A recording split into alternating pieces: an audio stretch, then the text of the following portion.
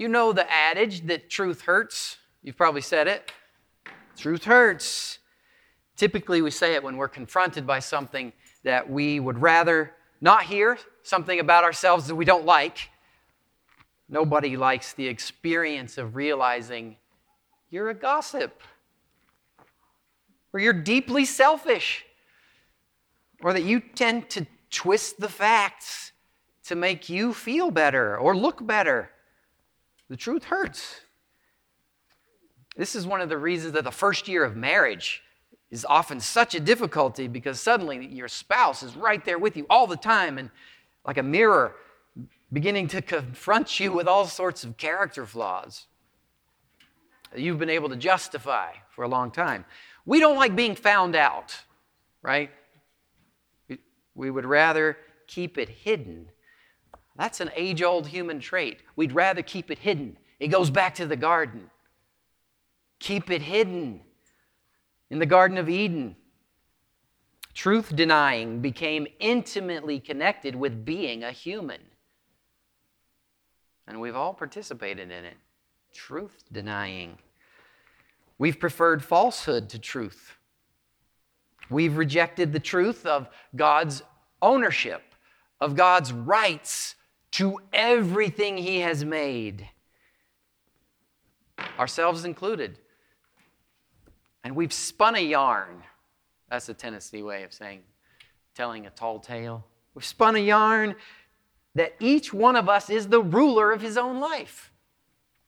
That each one of us is the one who controls his life or her life. The love of self and the myth of autonomy. It's a great comfort, isn't it? No, I actually am in control. It's going to be fine because I'm in control. I'm in control. It is a comfort to us in the midst of the actual state of affairs, the truth, which is that we are dying. You're dying. Today you're dying. I am dying. And there is nothing we can do about it. We're moving steadily, breath by breath, towards our death. So as we sit here on this beautiful spring morning with cold, beautiful, we're dying. Sorry, like I said, we don't like the truth. We don't like it. And because of that inescapable reality,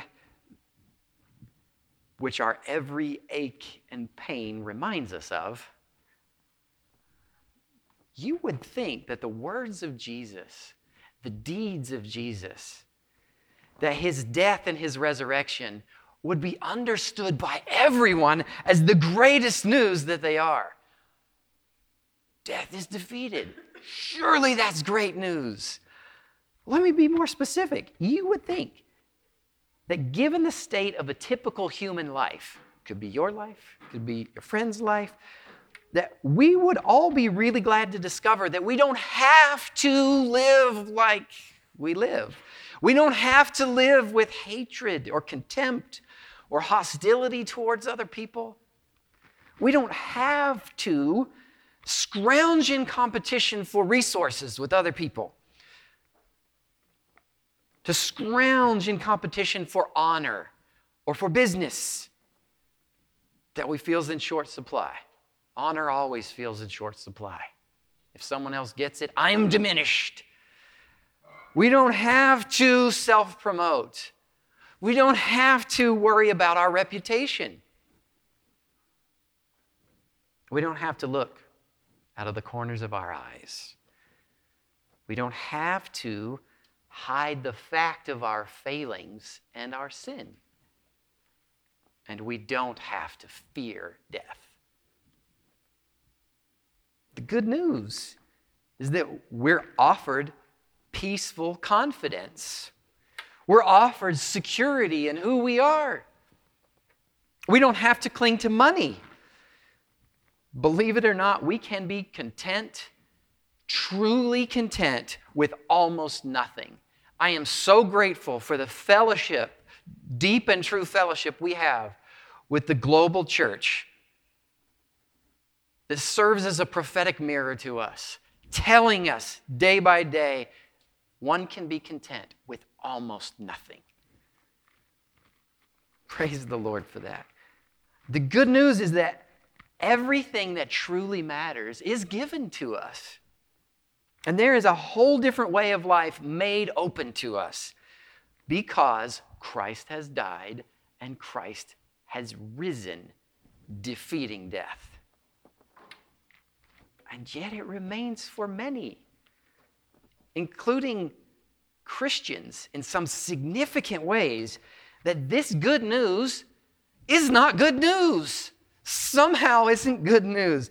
The aroma of life is received as the aroma of death. Or another way of saying this is that despite being given life and being offered the way of peace, we prefer to cling to perishing things. We prefer to hold fast to dying things.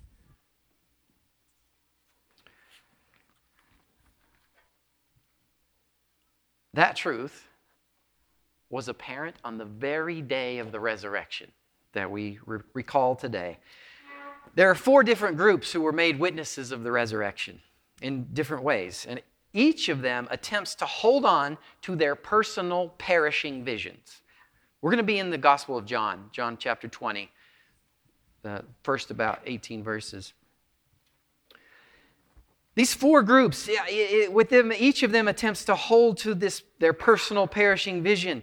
We see a group of women disciples who are the first to the tomb. We see the apostles. There are Roman guards. I'm going to refer to, they're not mentioned in John's account. And there are the Jewish leaders also for Matthew and Mark's account. But first, the group of women. There are several Marys. Don't try to keep them straight. There's Joanna. There's Salome, sister of Mary, the mother of Jesus. And these women come early to the tomb. And at the tomb, they're met by an angel who announces to them that the one they are looking for isn't there. He's risen. And as they're hearing this, the Roman guards are there, stricken dumb, stricken with terror, standing astonished at the appearance of these angels and the removal of the rock that covered the tomb. The women are told by those angels to go back and tell the disciples. And so they become the first witnesses to the resurrection. This group of women become apostles to the apostles. And then look, while the group, they go back to the apostles, the group doesn't believe the women. John tells us that he's the disciple Jesus loved, he and Peter ran to the tomb. John throws it out there. The younger guy, the quicker guy, got there first, but didn't go in. Mary Magdalene, who was the only young one of that group of women, also runs back because they had run back to tell the disciples they're tired. Mary Magdalene is able to book it back. She runs. There's lots of running on this morning. Each of the Gospels talks about haste and running. It's really the only place where you see these outside of a parable where people are running. They check out the tomb. They see the burial cloths lying there, one of them folded neatly, and then they head back. Mary lingers outside the tomb. We heard this, verse 11. Mary stood weeping outside the tomb. And as she wept, she stooped to look into the tomb, and she saw 2 angels in white, sitting where the body of Jesus had lain. Woman, why are you weeping? She answered, because they have taken away my Lord, and I do not know where they have laid him. Look at that. Despite the moved stone, despite the angel's dawn announcement, the narrative of death's power, the narrative of the inevitability and inescapability of death is stronger than her hope.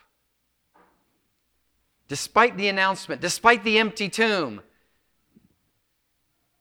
death is still bigger than hope for her. Then she turns and sees Jesus, but as John tells us in verse 14, she did not know that it was Jesus, supposing him to be the groundskeeper, the gardener. She said, "Sir, if you've carried him away, tell me where you've laid him, and I will take him away." She's looking for a dead body. She's heard an announcement. She's seen the angels, and she's looking for a dead body. That is strong death. The death is so big that it can overwhelm even that kind of evidence. Even in his presence, as he stands there, she still holds on to the crushed plans. We don't know what her vision of Israel restored looked like, with Jesus ruling. We don't know what her hopes were for her own life in that kingdom, what that would have looked like, her proximity to Jesus and the good things of it. But it sure didn't include his death. And yet, until he says her name, she remains caught in that broken vision. The male disciples are similar. They're tucked away in a locked home somewhere for fear they'll be rounded up as you are the disciples of that so-called Christ. And then they have reliable reports of a moved stone, angels announcing his rising. Peter and John go and they see it with their own eyes, carry the news back. And then Mary Magdalene comes after this, claiming to have seen and touched him, and yet they stay hidden away. Because we hear later in the account that when Jesus comes to them, they are behind locked doors. They don't believe. They think the women are delusional. It can't be true because the Messiah wasn't supposed to die. He was supposed to set up an eternal kingdom. He was supposed to reign forever. And their vision has been scandalized. We believed in you. We trusted in you, and you disappointed us. They probably wondered the same as Pilate at that point. What is truth? You claim to speak truth. What is truth? And they can't believe the resurrection because they can't let go of their own dreams. They can't let go of their own vision of how it was supposed to be. They had plans. They had plans of sitting next to him with rule and authority. They even argued about who would be positioned where.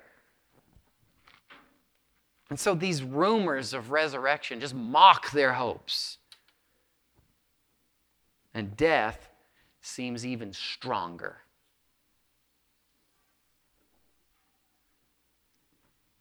And then we have the enemies, the guards, the Jewish leaders. Matthew tells us they simply refused to accept this rising.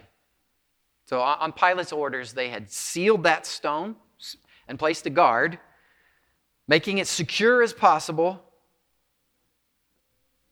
And their conclusion is fine. If God has sent angels to take Jesus, fine. So his body's gone. If God decided to open it with an earthquake and proclaim his defeat of death, that need not compel them to change their vision of Israel. God can do what he wants to do over there. We are in control here. God can do what he wants over on some other continent. As long as we're in control here. God can do what he wants in that corner and that corner. God can do what he wants with those people and those people as long as we're in control here. It's astonishing, really. They're so committed to their own plans. They're so committed to their own narrative that they'll risk embarrassment. They'll lie. They'll say the disciples came and duped them. So, we were incompetent. We couldn't even keep a body safe. Those disciples, they're wily. So they'll risk embarrassment and shame. in order to deny the truth. And later, they'll continue to claim that the disciples are suffering disillusionment, or they're dying just to defend a lie. But this is all, each of these, this is all the human way. Lest we feel superior, lest we think, oh, we would be very different to those shaken disciples, or to the hard-hearted Jewish leaders, or the soldiers. We should probably bring to mind our own tendency to cling to fantasy visions of the good life. Your good life, my good life, how we each would prefer things to be. Our false accounts of meaning, how we cling stubbornly to just what we want, what we prefer the world to be like. Said another way, we might ask how much we believe in the resurrection and the life that flows from it. We should probably ask, especially today, why is life, why is the resurrection life so often taken as death?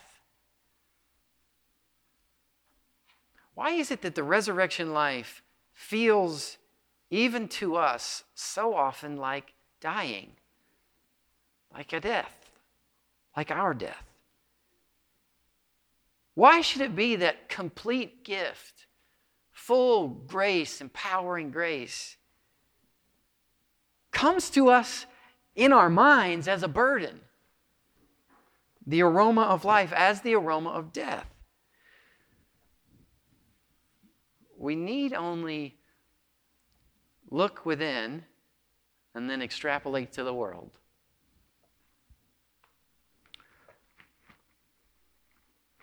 We're gathered here. You came this morning to remember that Jesus died, but being the very life of God, death couldn't hold him. God is stronger than death, and so he passed through it. He passed through death. He passed through the judgment of sin, and he opened the way of life through himself for anyone who will follow him, through faith in his sacrifice. And now we may follow him into life. And yet, we cling to the things that are perishing. Essentially, we are afraid. We are afraid that the way of life, that way that he's opened up, isn't as good as the stuff that is perishing. We're making a calculation. You live what you believe.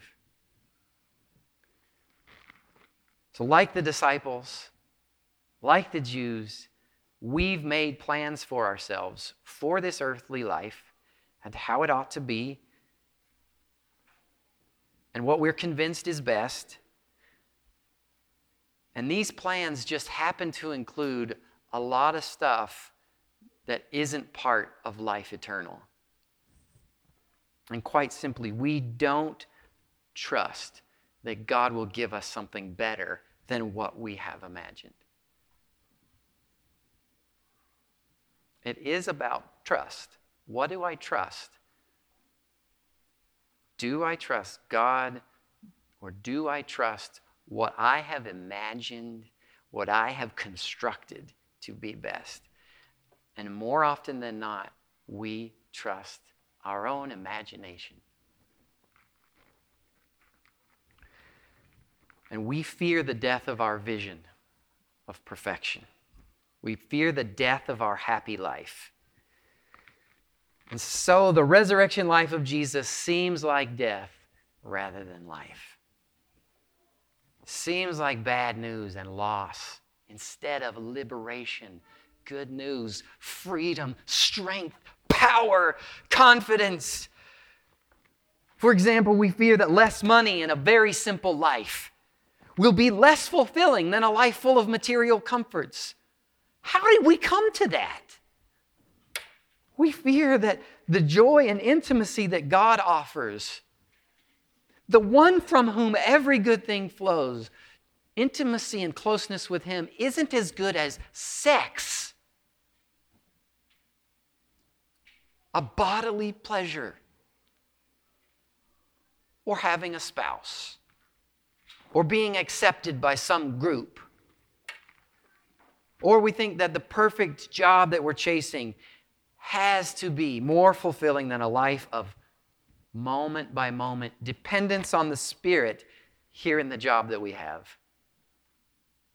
If only that situation, if I could have that, then peace, then life.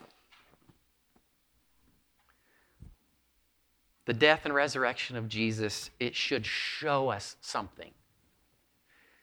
The corrective truth, the corrective, all those little dreams and visions, with ourselves at the center of everything, are meant to die. They're supposed to die on the cross with Jesus. Here's an image for you. It's a biblical image. I hope you'll take it. In the grave with Him, this actually came up last night. In the grave with Him, those manufactured visions, of which we're the creators, those visions are like a seed that germinates. It germinates only in the death of Jesus. Only there. Because there's something good in them. There is something good. There's a longing in the middle of each of those dreams. That's good. Every good and perfect thing is part of life eternal. And like a seed in the ground, that in order for it to germinate and sprout must be crushed, must be broken. It's the crushing that allows that actual good plant to burst into life.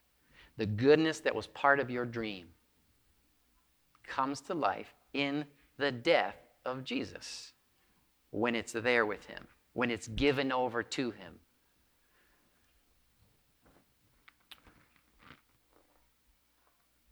The resurrection calls us to bring all of ourselves into His death so that the false visions, the false versions can crack, can slough off, can fall away and remain inert and dead. And rising with Christ, we can accept His vision of life for us, His plan for us, His design for us, built right into us. And we can accept contentment. We can accept poverty. We can accept joy. We can accept suffering, aloneness, and fellowship. Whatever comes to us, we can accept it all because He guarantees that He will be with us on this way of resurrection life. And so from a death, from His death, from our death,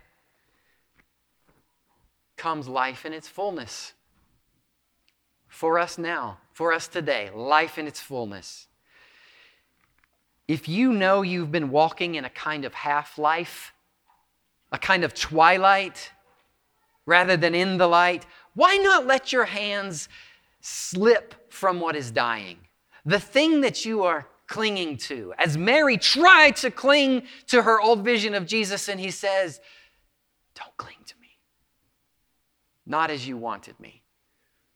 I've not yet ascended. I've not yet given you life in its fullness.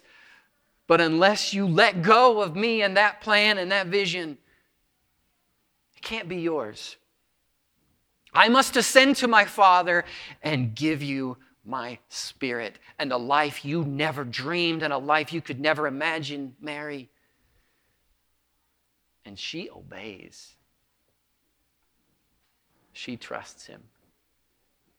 Because she goes. she goes and tells.